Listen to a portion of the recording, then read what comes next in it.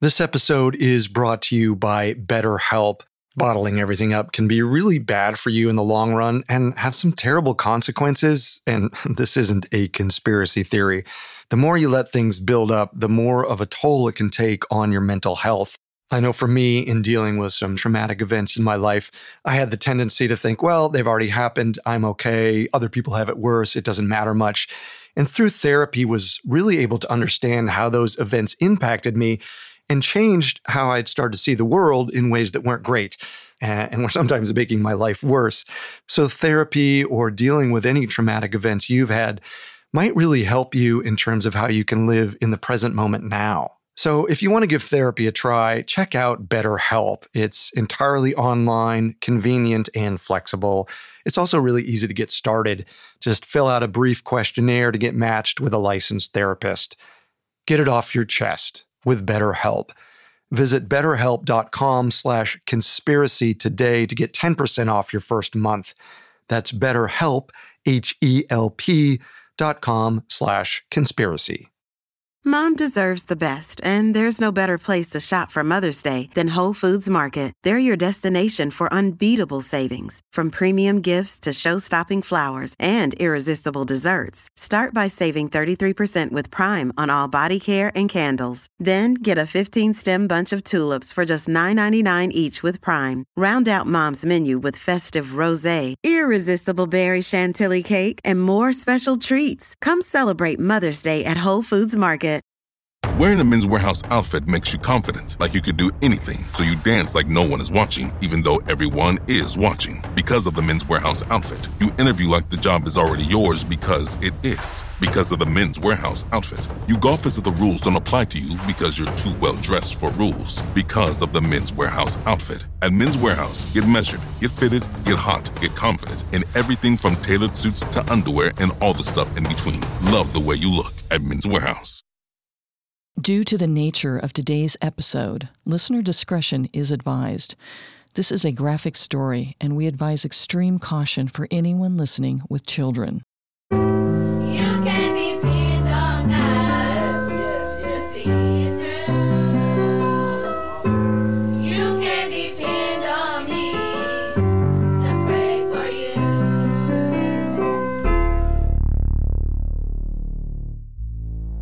How very much I've tried my best to give you a good life, but in spite of all my trying, a handful of our people with their lies have made our lives impossible. There's no way to detach ourselves from what's happened today. Those are the words of Reverend Jim Jones, leader of the People's Temple, in a tape recorded at the Jonestown compound in Guyana, shortly after 5 p.m. on November 18th, 1978, as he addressed his nearly 1,000 followers. He continued, My opinion is that you be kind to children, and be kind to seniors, and take the potion like they used to take it in ancient Greece, and step over quietly, because we are not committing suicide. It's a revolutionary act. At a nearby airfield, 5 people, including a U.S. congressman, had just been killed by the Temple's Red Brigade security squad. Jones said, And there's no way we can survive. Anybody. Anyone that has a dissenting opinion, please speak. By the end of the day, 918 people were dead. Conspiracy? Maybe. Coincidence? Maybe. Complicated? Absolutely.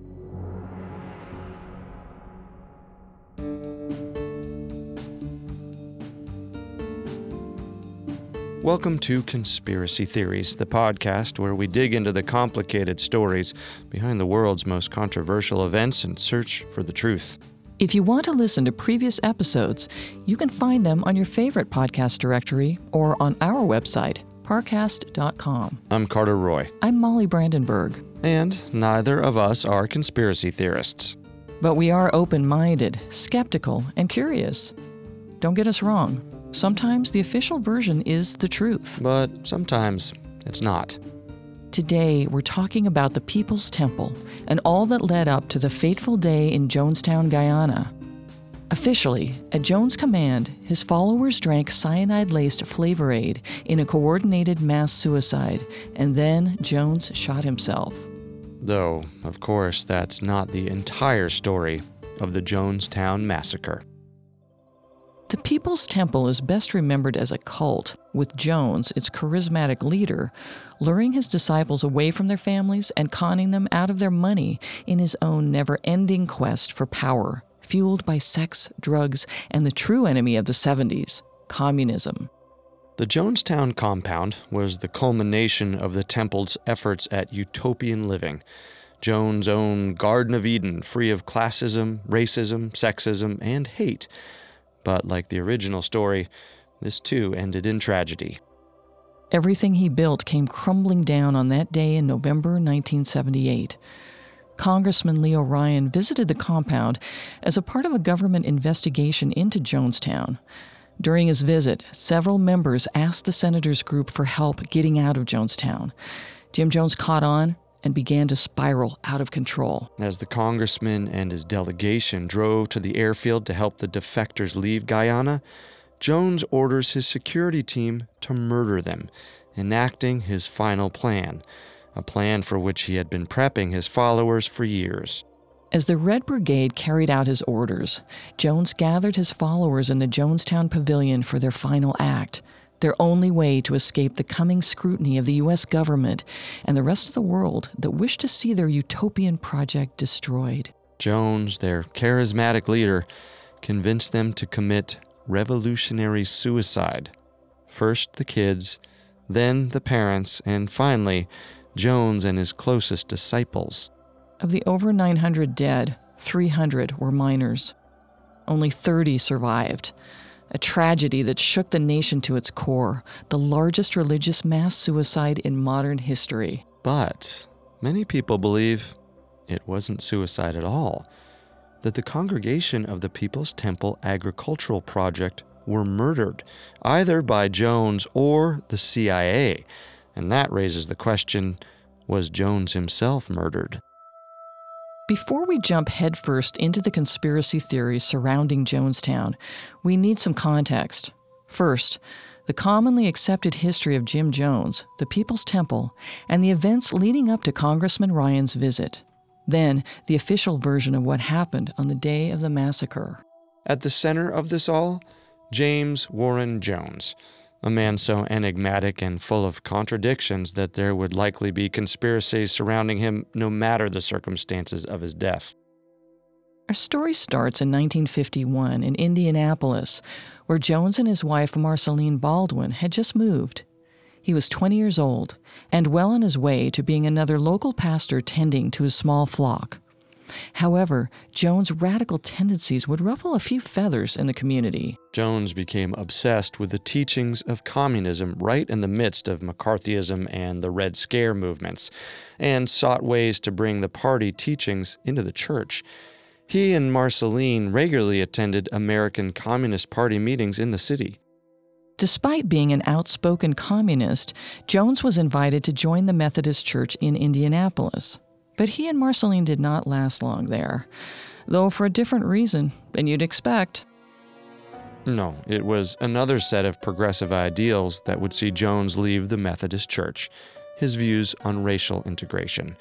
Jones' own father had ties to the Ku Klux Klan, but Jones grew up on the other side of the spectrum, being a champion of civil rights and integration from a young age. So when the Methodist Church would not allow him to integrate black people into his congregation, he left. Jones had a fascinating relationship with the civil rights movement.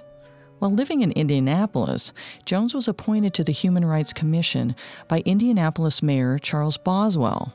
The HRC was a group set up to ensure the human rights of all individuals were not violated. Jones also routinely set up stings in restaurants to catch the owners and staff refusing to serve black or minority customers.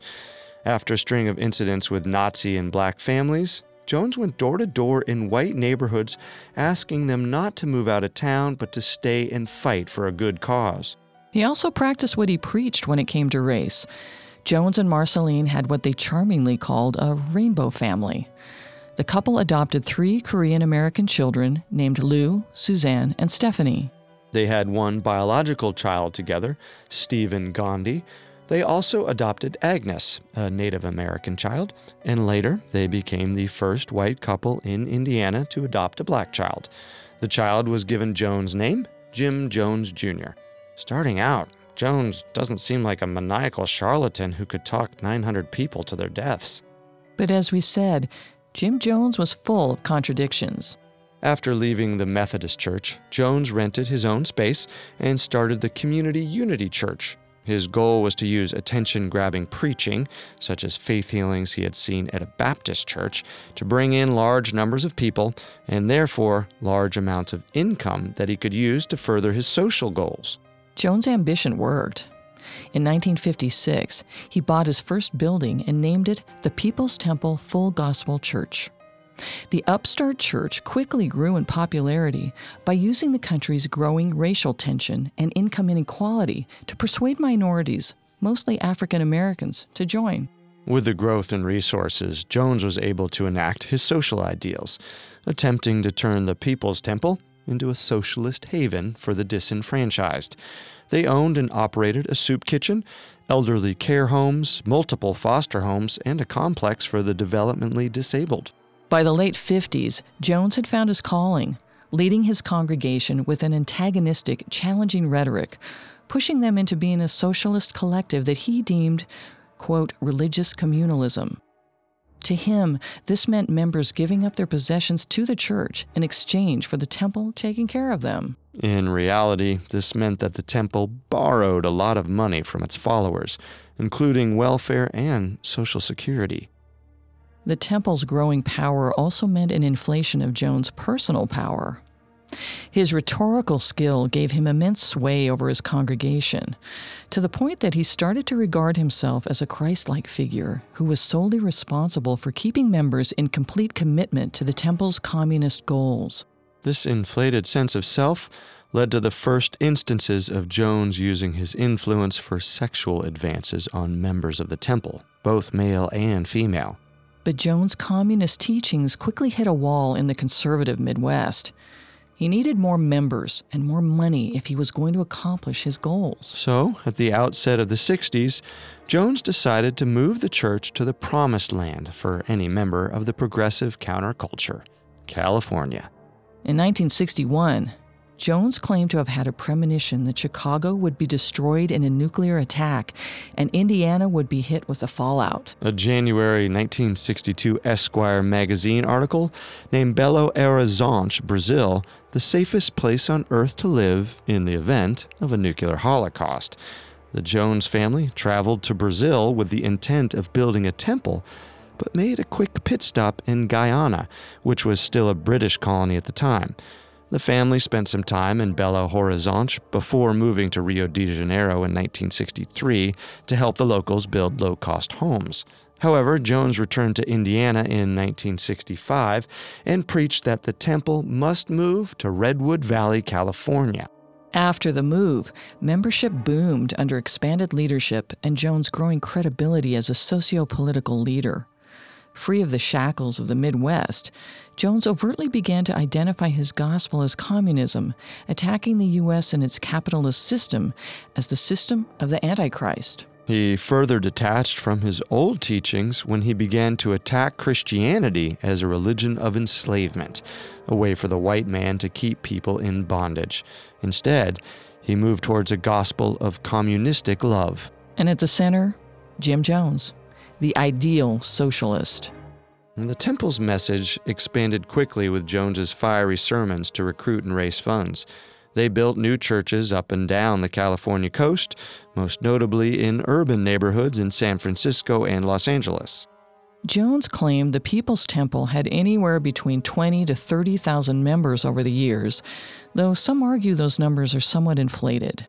Despite the flaky numbers, upwards of 3,000 people would regularly attend Jones' sermons in San Francisco, often with only a few hours' notice. Jones, tucked behind his movie star sunglasses with a larger-than-life persona, delivering sermons decrying the systems of bondage in a weary, jaded America, became the unsettling, entrancing figurehead of a new movement. He quickly began using his influence to infiltrate California politics with high-profile meetings. Among the names, First Lady Rosalind Carter, Vice President Walter Mondale, Governor Jerry Brown, Harvey Milk, and Jane Fonda. Those are some high-profile names. Makes you wonder how deep his political connections truly ran, and if they had any influence on what came next. With its growing profile, Jones and the Temple came under increased scrutiny from the media as well as its own members. In 1972, a public expose by Lester Kinsolving reported on the church, documenting long-standing allegations of physical abuse, financial fraud, and the Temple's theological underpinnings that made it more cult than church. The article attacked Jones's claims of divinity and openly criticized what Kinsolving saw as suspect financial dealings. In response, Temple members mobilized to stop the publication of the series, which the editors promptly did. Still, the allegations were now public, revealing for the first time the Temple's dark side. Armed guards, open threats and harassment, bribery, false healings, and outright physical harm. The article even alleged that the Temple was responsible for the suicide of one of its members. Jones took the brunt of the criticism, being labeled as a false prophet, and worse, a charlatan. A year after the Kinsolving articles, the Temple saw a high-profile defection when 8 young members referred to as the Gang of 8 fled the Temple together under fear that Jones would refuse to let them leave. Jones proved their fears correct, sending search parties after them. The Gang of 8 fled to Montana, where they officially documented their complaints. It seemed that the People's Temple and its perfect communal ideals was starting to crumble. As he had the decade before in Indiana, Jones quickly planned a contingency, looking for another place to move the church to possibly escape legal actions. He sought a country with a political leaning similar to the Temple's, somewhere his socialist plan could fully flourish unencumbered. In 1974, the Temple chose Guyana, a poor South American country recently free of British colonial rule. After traveling the country with Guyanese officials, Jones settled on a location in the northwest part of the country, and the Temple negotiated a lease for the 3,800 acres of jungle land. This isolated, infertile mess of land would become Jones's socialist utopia, Jonestown. And the contingency had to fall into place faster than the Temple planned, as pressure continued to mount against the church in California. First was the ongoing legal battle after Jones was arrested in Los Angeles for soliciting sex from a male police officer in a public bathroom. The Temple had the arrest sealed, but the spreading word of Jones' sexual exploits threatened to bring down the Temple. According to Temple members, this led to Jones turning more of his sexual advances inwards, towards existing members of his congregation, and then justifying it with his gospel. The rampant abuse continued unchecked. That is until the summer of 1977, when the rising pressure came to a head in a second article, one that threatened to expose the Temple's misdeeds to the public once more. The article, written by Marshall Kilduff, was to appear in New West magazine, and while it chronicled Jones' political power and the good the Temple provided the state, health clinics, drug rehab, donations to the NAACP and ACLU, and the growing soup kitchens, it also started to question what Jones and his mysterious church were really up to. The article was Jones' worst nightmare, as former members went on the record detailing public humiliations, spankings, members being forced to box until knocked unconscious, members being vomited and urinated on, and other shocking methods of Jones' manipulations.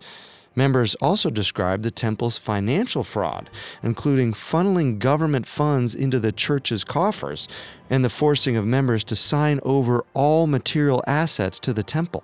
Worse for Jones, a former member of the Temple's inner circle, Grace Stone, detailed Jones' financial dealings, describing the Temple's expansion into San Francisco and Los Angeles as a way for Jones to make more money. She also described the paranoia she felt leaving the church and expressed her fear that the Temple had her 5-year-old son, who stayed with his father Tim, another Temple leader.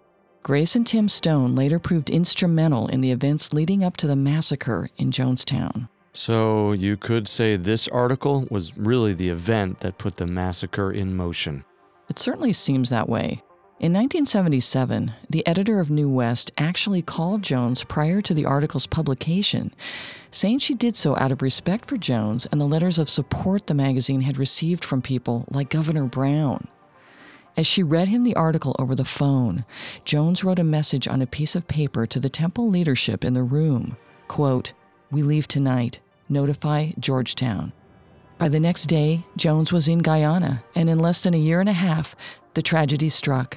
It appears even the article sensed the coming reckoning for Jones and his followers, stating, quote, "The story of Jim Jones and his People's Temple is not over. In fact, it has only begun to be told. If Jones is ever to be stripped of his power, it will not be because of vendetta or persecution, but rather because of the courage of these people who stepped forward and spoke out." Kilduff was right about one thing. The story had only just begun. We'll return to our story in just a moment from the Parcast Network. This episode is brought to you by Anytime Fitness. Forget dark alleys and cemeteries. For some, the gym is the scariest place of all, but it doesn't have to be. With a personalized plan and expert coaching, Anytime Fitness can help make the gym less frightening. Get more for your gym membership than machines. Get personalized support anytime, anywhere. Visit AnytimeFitness.com to try it for free today. Terms, conditions, and restrictions apply. See website for details. Hey, welcome to IKEA, where even this desk is circular. Huh. How so? Looks pretty rectangular to me. It's because we're always looking to repair, reuse, and relove our products, like buying back your IKEA items for store credit. Or shop our as-is section for great deals. You can even order free spare parts. Get on the circular path for a more sustainable future. Still a rectangle. Get started at IKEA-USA.com/circular. Visit IKEA-USA.com/circular for as-is information and buyback and resale terms and conditions. Spare parts not available for all products. Now our story continues. Some months I've tried to keep this thing from happening, but I now see it's the will. It's the will of sovereign being that this happened to us, that we lay down our lives to protest what's being done, that we lay down our lives to protest at what's being done, the criminality of people, the cruelty of people. Well, that was a quote from Jones, explaining to his congregation why they had to die. Jim Jones fled to his Jonestown haven in Guyana in the summer of 1977. Despite the settlement's lack of infrastructure, supplies, or plans for the future, he encouraged his congregation to follow him there. By late 1978, the population of the settlement numbered almost 1,000. There are conflicting reports about the living conditions at the settlement, but this much is true. It was isolated. Leaving was nearly impossible, and Jones controlled everything. Yet, by many accounts, the people living in Jonestown appeared to be happy. But, as we all know, appearances can be deceiving. The dream of an egalitarian farm community quickly turned into a nightmare of barely subsisting, mostly on rice. They needed a constant flow of supplies brought into the compound. As defector Deborah Layton described it, Jonestown quickly became, quote, like a prison. Jones' authoritarian punishments and mind games continued as well, growing more inhumane with forced imprisonments in underground enclosures, in the jungle nonetheless. Jones' escape did little to quell the fears of the outside world, who correctly assumed that Jonestown would exacerbate the temple's biggest problems and ultimately end in tragedy. Tim Stone defected from the temple, and along with Grace, battled in Guyanese courts to have the temple return their 5-year-old son, John, whom Jim and Marceline Jones had adopted from them years prior. A U.S. court ultimately awarded custody to Grace, but Jones refused to let John leave Jonestown. Jones would face criminal charges if he ever returned to the United States. During the battle, the Stones began meeting with other relatives of Jonestown members and began calling for the U.S. government to intervene. They called themselves the Concerned Relatives. With the backing of the Concerned Relatives, Tim Stone traveled to Guyana in 1978 to take back his son, but quickly left the country, fearing for his life.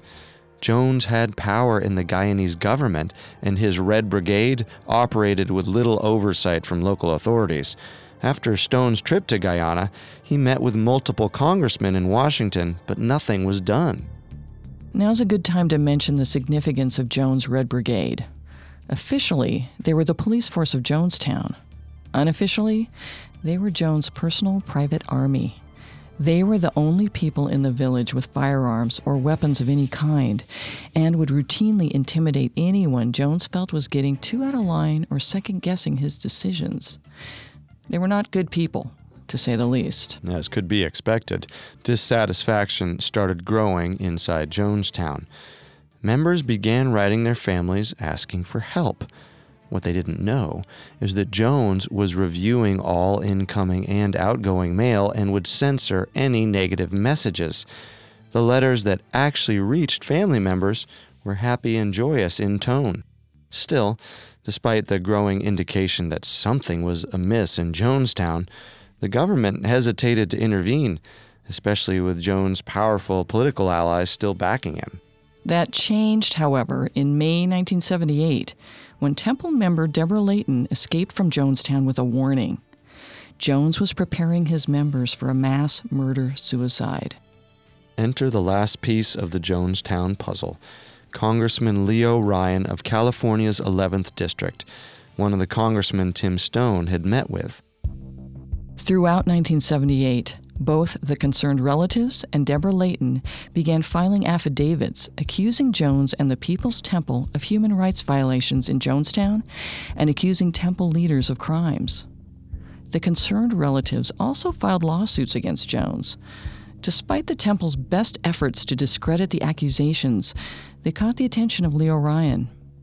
He began an investigation into just what was going on in Jonestown, but according to reports, was shut down by the State Department. But Ryan persisted, choosing to help the concerned relatives, many of whom he represented in Congress. With Tim Stone threatening to retrieve his son by force and more warnings of a pending mass suicide at the settlement, Ryan announced that he would visit Jonestown in December with a small congressional delegation. But this was bigger than just Congress. Quickly, the delegation grew in size as concerned relatives pressed to join Ryan. Grace and Tim Stone were to be among the group, and an NBC News crew joined, planning to film the visit.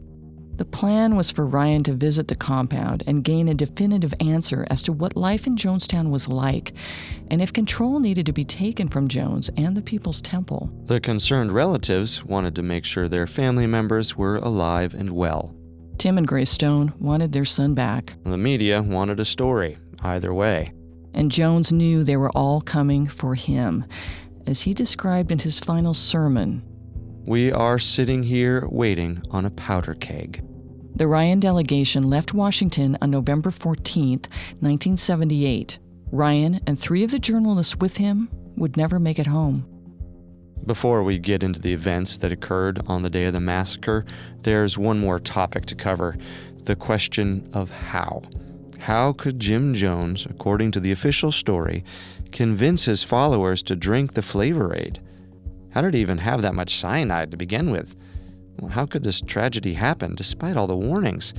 How could one man's will persuade 900 people to die? The answers to these difficult questions are how many of the Jonestown conspiracy theories formed in the first place. It's hard to accept that one man could hold so much sway over his followers. Maybe he didn't. Nevertheless, let's try to see how, officially, the moving parts of this tragedy came together by looking at the mindset of Jones and his people leading up to the day of the massacre. Another Jones proclamation on his own self-worth, quote, "This is what I'm talking about now, the dispensation of judgment. This is a revolutionary suicide council. I'm not talking about self-destruction. I'm talking about that we have no other road. I will take your call. We will put it to them. And I can tell you the answer now because I am a prophet." End quote. In Jonestown, Jones would routinely test his followers' loyalty and have them take part in what he called White Nights, drills used to train the Jonestown villagers in the event of an emergency. The catch? The villagers didn't know they were drills at the time. The first White Night occurred after the courts had ordered Jones to give up John Stone. Paranoid that he would face jail time, Jones, per usual, started planning his contingencies. Jones would give his parishioners 4 options to vote on to deal with the emergency at hand: escape Guyana and flee to the Soviet Union, stay in Jonestown and fight the supposed attackers, run into the jungle to flee, and finally, commit revolutionary suicide. This is a term Jones referred to often. A revolutionary suicide was simply a mass suicide, an act of rebellion, according to Jones. The people of Jonestown reportedly twice voted on suicide as the best course of action. Defector Deborah Layton described the first time the people voted to commit a mass suicide.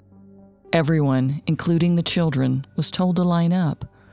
As we passed through the line, we were given a small glass of red liquid to drink. We were told that the liquid contained poison and that we would die within 45 minutes. We all did as we were told.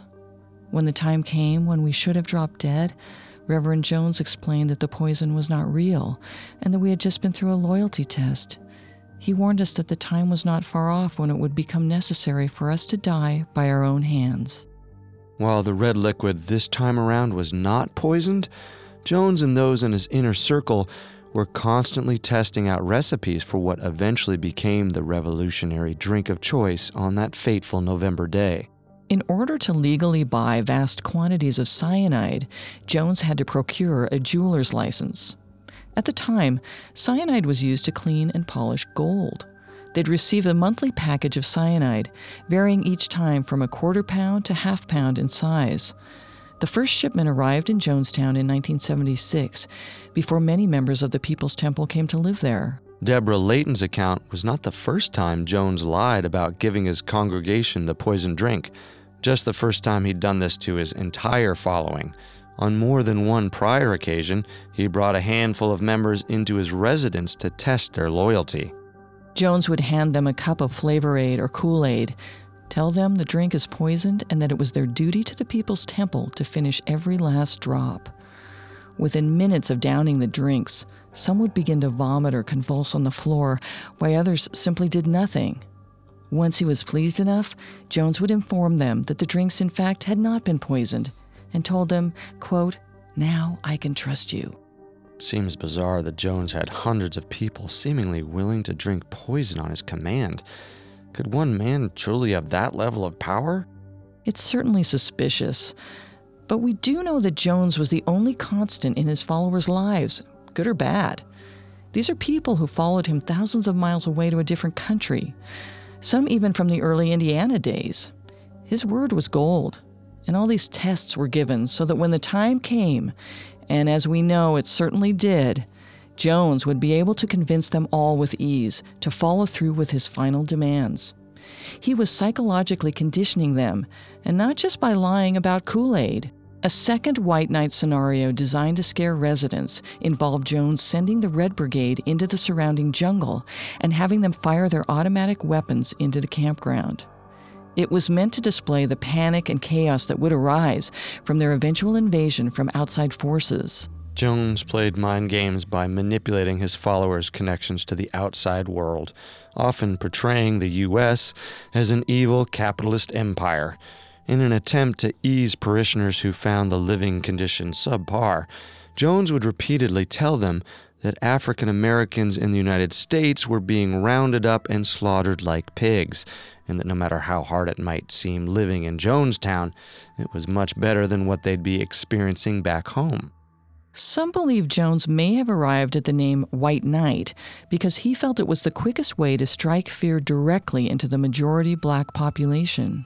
And while not totally untrue, given the time period, Jones would often tell them the world was on the brink of destruction and nuclear war. You really start to see how manipulative and paranoid Jones came to be in his last months. A far cry from the well-meaning pastor of his Indiana days. Certainly, feeding into that fear and paranoia was the massive drug addiction Jones had developed over the years. He was constantly medicating himself with amphetamines and barbiturates. The post-mortem autopsy revealed Jones to have an inhumane level of pentobarbital in his system, a drug commonly used for animal euthanasia and to execute prisoners on death row. And while we don't know exactly how long he was abusing these drugs, some point to Jones incessantly wearing his trademark sunglasses throughout all hours of the day as signs of the drugs affecting his sensitivity to light. In many of the uncovered audio tapes, Jones' speech, including his final farewell address, is so slurred and lazy from the concoction of drugs, you cannot understand what he's even saying. And, officially, this is where we find Jones on the eve of the massacre. Drug-addled and paranoid, in command of nearly 1,000 men, women, and children in whom he had instilled outlandish fears and unbreakable loyalty to the cause. In a twisted, self-fulfilling prophecy, Jones had been preparing his congregation for their final day, and though he gave them options, one of which, an escape to Russia, was discussed on the tape of their final meeting, Jones had only one choice, and it was the choice Jones made for them through his manipulation. Our story will continue in a moment after a brief message. This episode is brought to you by Hotels.com. When I went on my last holiday to Cape Town, it was amazing. My friends were there, the weather was phenomenal, and most importantly, the food was fantastic. But one thing I struggled with was finding the right places to stay. You know, all I want is a great bed, a fantastic shower, and breakfast that doesn't end at 8 a.m. I'm on holiday, I'm still sleeping. I also like ease, and the Hotels.com app easily helps me to find a perfect hotel for every trip. Whether you're looking for a family-friendly getaway or a relaxing spa weekend, on the Hotels.com app, you can compare up to 5 hotels side by side. Now, why would you want to do that? So you can see prices, amenities, and star ratings. And best of all, you don't have to switch back and forth between options. See? Ease. So, start planning your next getaway and find your perfect somewhere in the Hotels.com app today. This episode is brought to you by Vital Farms. Isn't it bullshit to have to question where your food comes from? At Vital Farms, you can trace your pasture-raised eggs all the way back to the source, the pasture. On the side of each pasture-raised carton of eggs, you'll find the name of the farm where your eggs were laid. And when you look the farm up on their website, you'll get a peek at all the sunshine, fresh air, and open space the hens enjoy. Learn more and find out where to buy them at vitalfarms.com. Vital Farms, keeping it bullshit-free. And now, let's continue our story. Quote, "It's all over. The congressman has been murdered." November 17th, 1978. Congressman Leo Ryan arrives at the People's Temple Agricultural Project. Accompanying him are 2 members of his congressional staff, 4 newspaper writers from the San Francisco Chronicle, the San Francisco Examiner, and the Washington Post, and 4 members of an NBC News crew. There were also 4 members of the concerned relatives joining them, as well as 2 attorneys for the People's Temple, a Guyanese representative, and Richard Dwyer, the deputy chief of mission of the U.S. Embassy in Georgetown. The Stones were not allowed to make the journey and stay behind in Georgetown. In total, 19 people, 19 outsiders, come to the gates unsure about what they're getting into. The temple had tried to block this visit. Jones had tried to stop this perceived attack by outside enemies. Yet here they are, ready to expose the secrets of Jonestown once and for all. But what they find is, at first, unexpected. Ryan and his party were initially meant to arrive at Jonestown the day before, on the 16th, but Jones refused to let them in, leading Ryan to believe something sinister was afoot. The previous day, he relayed a message to Jones that he was going into Jonestown on the 17th, whether Jones gave him permission or not. He expects to find a community in utter disarray. Instead, he finds Jonestown organized and incredibly welcoming. From the moment the gate opens, Congressman Ryan is treated as if he's the president on a foreign diplomatic trip, with the temple giving him the full red carpet treatment. Men, women, and children are in a constant state of song and dance. The NBC News team captures footage showing the villagers all helping each other, children playing amongst the town dogs, Jones' socialist dream manifest. Ryan is taken aback. Even though Jones seems slightly unhinged by his paranoia and ill health, Jonestown does not appear as sinister as the concerned relatives would have Ryan believe. That night, at a celebration in the pavilion, Jones asked Ryan to give a speech to the congregation. He wants Ryan to cement the positivity of his visit and give the People's Temple a clean bill of health. In his speech, Ryan's review is rather glowing, as the NBC News team captures him saying the following. This is a congressional inquiry. I think that all of you may know that I'm here to find out more about the questions that have been raised about your operation here. But I can tell you right now, just from the few conversations I've had with some of the folks here already this evening, that whatever the comments are, there are some people here that believe this is the best thing that's happened to them in their whole lives. Congressman Ryan delivers a speech in front of a sign that reads, quote, "Those who do not remember the past are condemned to repeat it," unquote.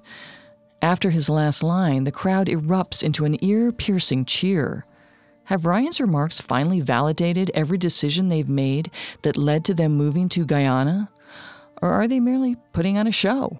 The delegation gets its answer later that night, when at some point during the celebration, a Jonestown resident named Vernon Gosney passes a note to NBC reporter Dawn Harris. It reads, quote, "Vernon Gosney and Monica Bagby, please help us get out of Jonestown," end quote. A similar note is given to Richard Dwyer. Some people want out, and they want out now. Both Harris and Dwyer inform Congressman Ryan of the notes, and the group's focus takes a drastic turn. It's no longer safe. This is now a rescue mission. Just hours before, Ryan and the concerned relatives interviewed upwards of 70 people, asking how they were being treated, their opinions of Jones, and if they wanted to leave or not. None of the original interviewees indicated they wanted to leave Jonestown. But now that a few have voiced their concerns, more and more people are approaching the group for help. The media members and concerned relatives are not allowed to sleep at Jonestown, forced to return to the Port Kaituma airstrip for accommodations. Once they arrive back at the plane, 3 members are pulled aside by Guyanese locals, self-identifying as police officials. The officials confirm the reports of abuse, saying they have been unable to investigate due to Jones' lease with the country, which had given Jones complete autonomy in the compound. More sinister edges are starting to show. Congressman Ryan, his aide Jackie Spear, and Richard Dwyer stay behind and spend the night inside Jonestown, keeping an eye on those who want to escape. Another Jim Jones quote, "And I'd like to choose my own kind of death for a change. I'm tired of being tormented to hell. That's what I'm tired of. Tired of it. I have 1,200 people's lives in my hands, and I certainly don't want your life in my hands. I'm going to tell you, without me, life has no meaning. I'm the best thing you'll ever have." Saturday, November 18th, 1979. Leo Ryan, Jackie Spear, and Richard Dwyer eat breakfast with the Jonestown locals, acting as if nothing out of the ordinary had happened the night before. After breakfast, more members are able to communicate with Ryan, expressing their interest to leave. The media crew and concerned relatives return around 11 a.m. Jones had promised they'd be able to return at first dawn, but he delayed sending the bus to pick them up until later in the morning. Upon arriving, they began to interview and question members more intently, Jones included. By 3:30 that afternoon, 15 Temple members have confirmed to Congressman Ryan and his party that they would like to leave Jonestown. The defectors board a bus along with the majority of the Ryan party. It will take them to Port Kaituma, where the original plane, as well as a second plane provided by the Guyanese government, is waiting. A late defector, Larry Layton, Deborah Layton's brother, asked to join the group. Despite the protests of the other defectors, who claim that Layton is loyal to Jones, Ryan allows him to board the bus. Ryan and the 2 People's Temple attorneys agree to stay behind and leave the next day, in case any other residents decide they want to leave. However, as the bus prepares to depart, a parishioner named Don Sly attacks Congressman Ryan with a knife. Unfortunately for Ryan, Sly is seen approaching and easily subdued. Sly ends up only harming himself, spilling some of his blood onto Congressman Ryan's shirt. Only upon Dwyer's insistence does Ryan agree to accompany the bus to the airstrip. He wants to stay behind and help as many people as he possibly can, but the danger is mounting. Still, Ryan tells Jones that he is not going to let this one incident muddy his experience at Jonestown. Jones agrees to alert the local Guyanese police of the attack and allow them to investigate the crime. Level heads will prevail. The bus reaches Port Kaituma Airfield around 4:45 p.m. The planes, scrambling under short notice, arrive nearly 30 minutes later, but trouble is already en route. Jones doesn't believe that Ryan will leave Jonestown in peace. The defections and congressional interference will mean the end of his utopia and the end of the People's Temple. Jones knows the U.S. government is coming to Jonestown one way or another. It's inevitable. He feels he has no other choice than the one he's about to make. So, after over a year of preparing, he enacts his final contingency. It starts at the airfield. First, on the freshly supplied 6-seater Cessna, which has failed thus far to take off. Layton, the dubious defector, has his marching orders from Jones. Execute the pilot midair to kill Ryan and his team. But in the chaos, the delegation boards him onto the plane with the other defectors, not Ryan. Layton grows anxious as his plan falls apart. Maybe he won't succeed. But Jones has a backup, his Red Brigade. Upon hearing that the Guyanese government is sending a second plane, he orders the brigade to the airfield. And so, in the chaos of the early evening, as Ryan and his team attempt to save those who wanted out, a Jonestown tractor pulls up alongside the larger plane. The Red Brigade leaps from the truck, opening fire as they circle the plane. At the same time, as the Cessna taxis, Layton pulls his gun and opens fire on the defectors, starting with a couple whose letters started it all, Vernon Gosney and Monica Bagby. Miraculously, they both survive. The other passengers detain Layton. At the other end of the runway, the Red Brigade works quickly and with brutal efficiency. They find their targets like a perfectly trained death squad. Only a few extraneous targets are wounded. Within a matter of minutes, the shooting stops. As quickly as they arrived, the Red Brigade disappears. The surviving victims scurry off the runway, taking cover wherever they can, many in the nearby jungle where they'll wait for help. And on the airstrip, 5 people are dead.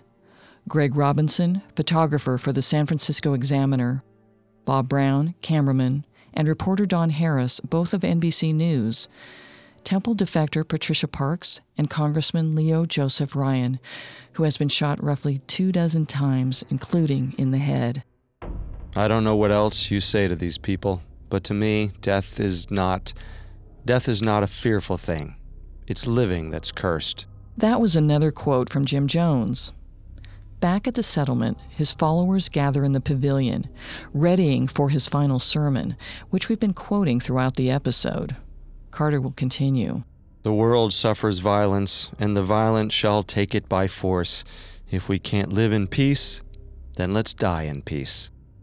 His speech, The Final Waking Moments of the People's Temple, lasts approximately 45 minutes.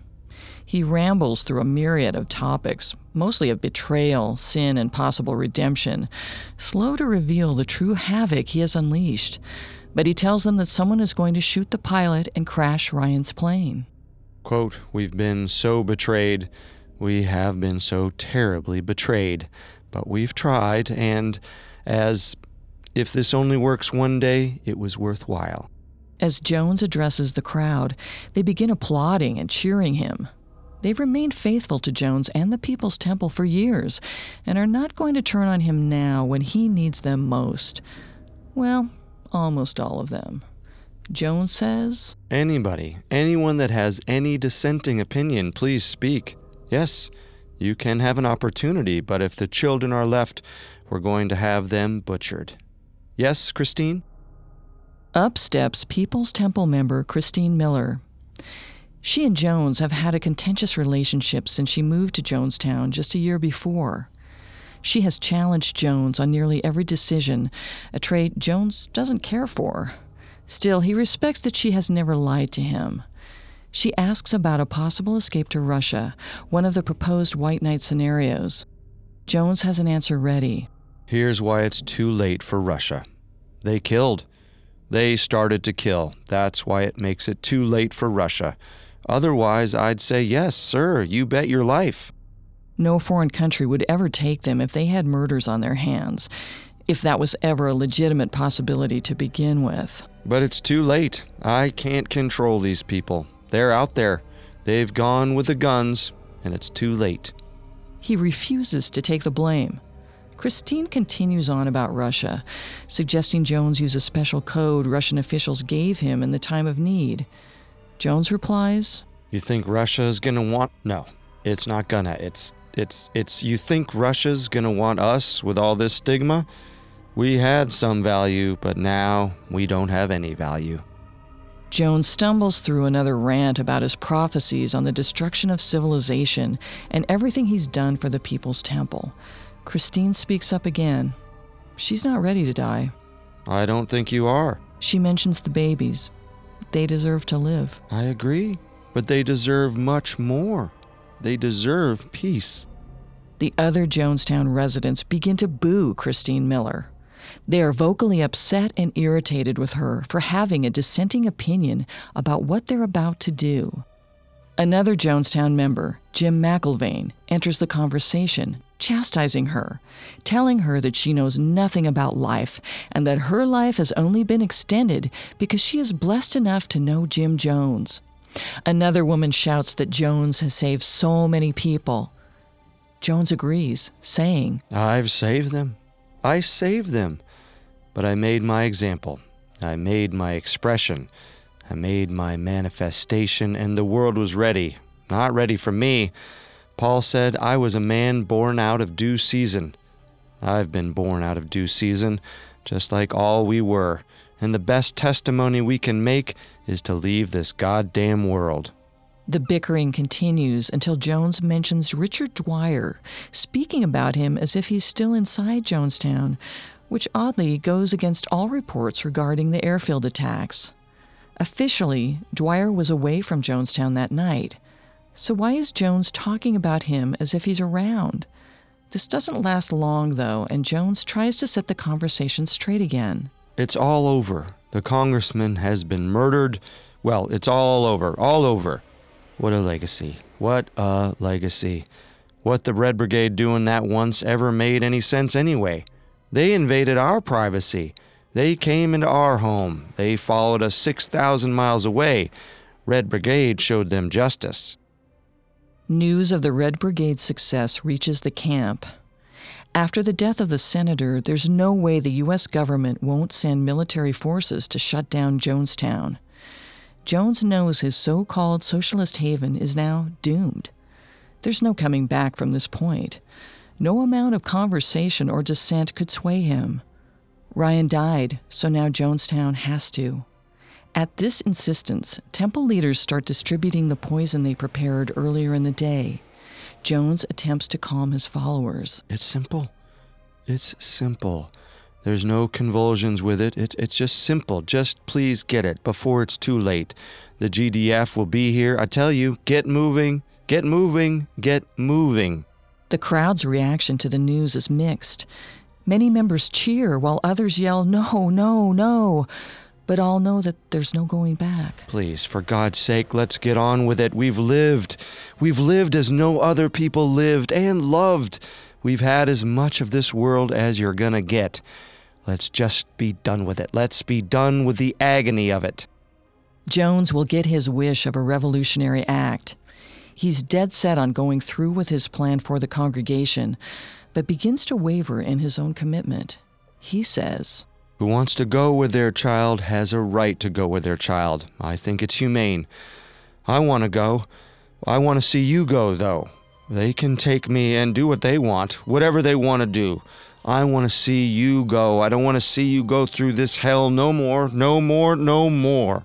Suspiciously, it sounds as if Jim Jones plans on getting out of this alive, but he quickly gets back to the subject of poisoning the children. There are hundreds of children living in Jonestown. His implications become explicit as he says, It's been done by every tribe in history, every tribe facing annihilation. All the Indians of the Amazon are doing it right now. They refuse to bring any babies into the world. They kill every child that comes into the world because they don't want to live in this kind of a world. Members begin taking the poison as unidentified men and women continue praising Jones. Jones tells his aides to hurry with the poison.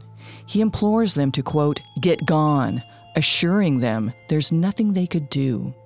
He asked them to lay down their lives with dignity. A woman tells him, quote, we're doing all of this for you. He replies, free at last. Slowly, the crowd noise begins to lower. Parents squirt syringes of the flavor aid into their children's mouths. Jones says to bring a new barrel of the drink out and says, quote, no sorrow that it's all over. I'm glad it's over. Hurry, hurry, my children. Faint cries from parentless children and childless parents can be heard in the distance. Jones assures them that death is just like sleep. Followers call him Dad, continuing to thank him. He tells them, Don't fail to follow my advice. You'll be sorry. You'll be sorry. The poison quickly takes effect. Followers amble out of the pavilion, choosing a final resting place for themselves and their family members. Another woman reaches Jones, urging him to, quote, take some of the drink. He refuses, replying with his last recorded words, take our life from us. We laid it down. We got tired. We didn't commit suicide. We committed an act of revolutionary suicide, protesting the conditions of an inhumane world. The next day, Guyanese authorities discovered Jim Jones lying on the ground, dead from a gunshot wound to the head. The gun was found several feet away from his body. The forensics of his death shows traits consistent with both suicide and murder. To this day, we do not know who killed Jones, but there certainly are some theories. When the reports out of Jonestown shocked the world, an entire community found dead on the ground and very mysteriously lined up in rows or laying atop one another. Medical responders and the media placed the initial death toll at around 400, but the number quickly doubled. The cause? Death due to the ingestion of potassium cyanide and potassium chloride. Some of the bodies had injection marks. A second person, Annie Moore, Jones' personal nurse, had also been shot in addition to ingesting poison. A few members survived. 3 had been sent to the Soviet embassy in Georgetown to deliver letters transferring the temple's assets to the Soviet Union. The temple lawyers that had brought Ryan into Jonestown escaped from the visitor house when they sensed what was happening. 3 of Jones's sons were in Georgetown with the People's Temple basketball team and had not returned home. 36 people in Jonestown that day managed to survive, including the defectors, a group that had escaped in the morning, a few men who managed to avoid ingesting the poison, and Hyacinth Thrash, an elderly woman who slept through the deaths. 6-year-old John Stone, the son of Tim and Grace, was later found dead from the poison. In the end, 918 people were dead from the events of the day. 304 were under the age of 18. All dead as part of Jim Jones' final revolutionary act. Or so we think. But here are 3 major theories claiming otherwise. We aren't immediately endorsing these theories, just presenting them. Conspiracy theory number 1. That Jones was involved with the CIA and a test subject in its MK Ultra mind control program. Any conspiracy worth its weight includes the federal government, Jonestown not excluded. Conspiracy theory number 2, the Q875 tape. Investigators discovered hundreds of audio tapes at Jonestown, all made by the cult. But this tape in particular had nightly news segments of the massacre aftermath. How could there possibly be an outside tape about the disaster found amid boxes of, quote, authentic tapes recorded beforehand? And finally, conspiracy theory number 3, was the Jonestown Massacre a mass suicide, or actually a mass murder? Or why have we collectively decided to call this a suicide when the evidence overwhelmingly points to the other direction? There's some stranger elements we'll get into as well, such as why were some of the bodies hauntingly lined up in neat rows? If Jones shot himself, Why was the gun used found lying several feet away from his body? And even more interesting, was it even the real Jim Jones that was found at the site? Next week, we'll discuss.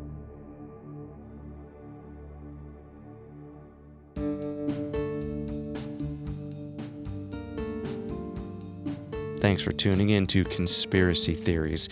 If you want to hear more conspiracy theories, you can find us on Apple Podcasts, TuneIn, Google Play, Stitcher, Spotify, or your favorite podcast directory. If you like what you hear, leave a 5-star review. It seems simple, but it really helps our show. And don't forget to subscribe. Tell us your favorite conspiracy theories on Facebook and Instagram at Parcast and on Twitter at Parcast Network. Join us next week as we continue our second look at the Jonestown Massacre. Until then, remember, the truth isn't always the best story. And the official story isn't always the truth. Conspiracy Theories was created by Max Cutler, is a production of Cutler Media, and is part of the Parcast Network. It is produced by Max and Ron Cutler, sound design by Carrie Murphy, with production assistance by Ron Shapiro and Paul Mahler. Additional production assistance by Maggie Admire and Carly Madden. Conspiracy Theories is written by Dylan Slocum and Richard Ward and stars Molly Brandenburg and Carter Roy.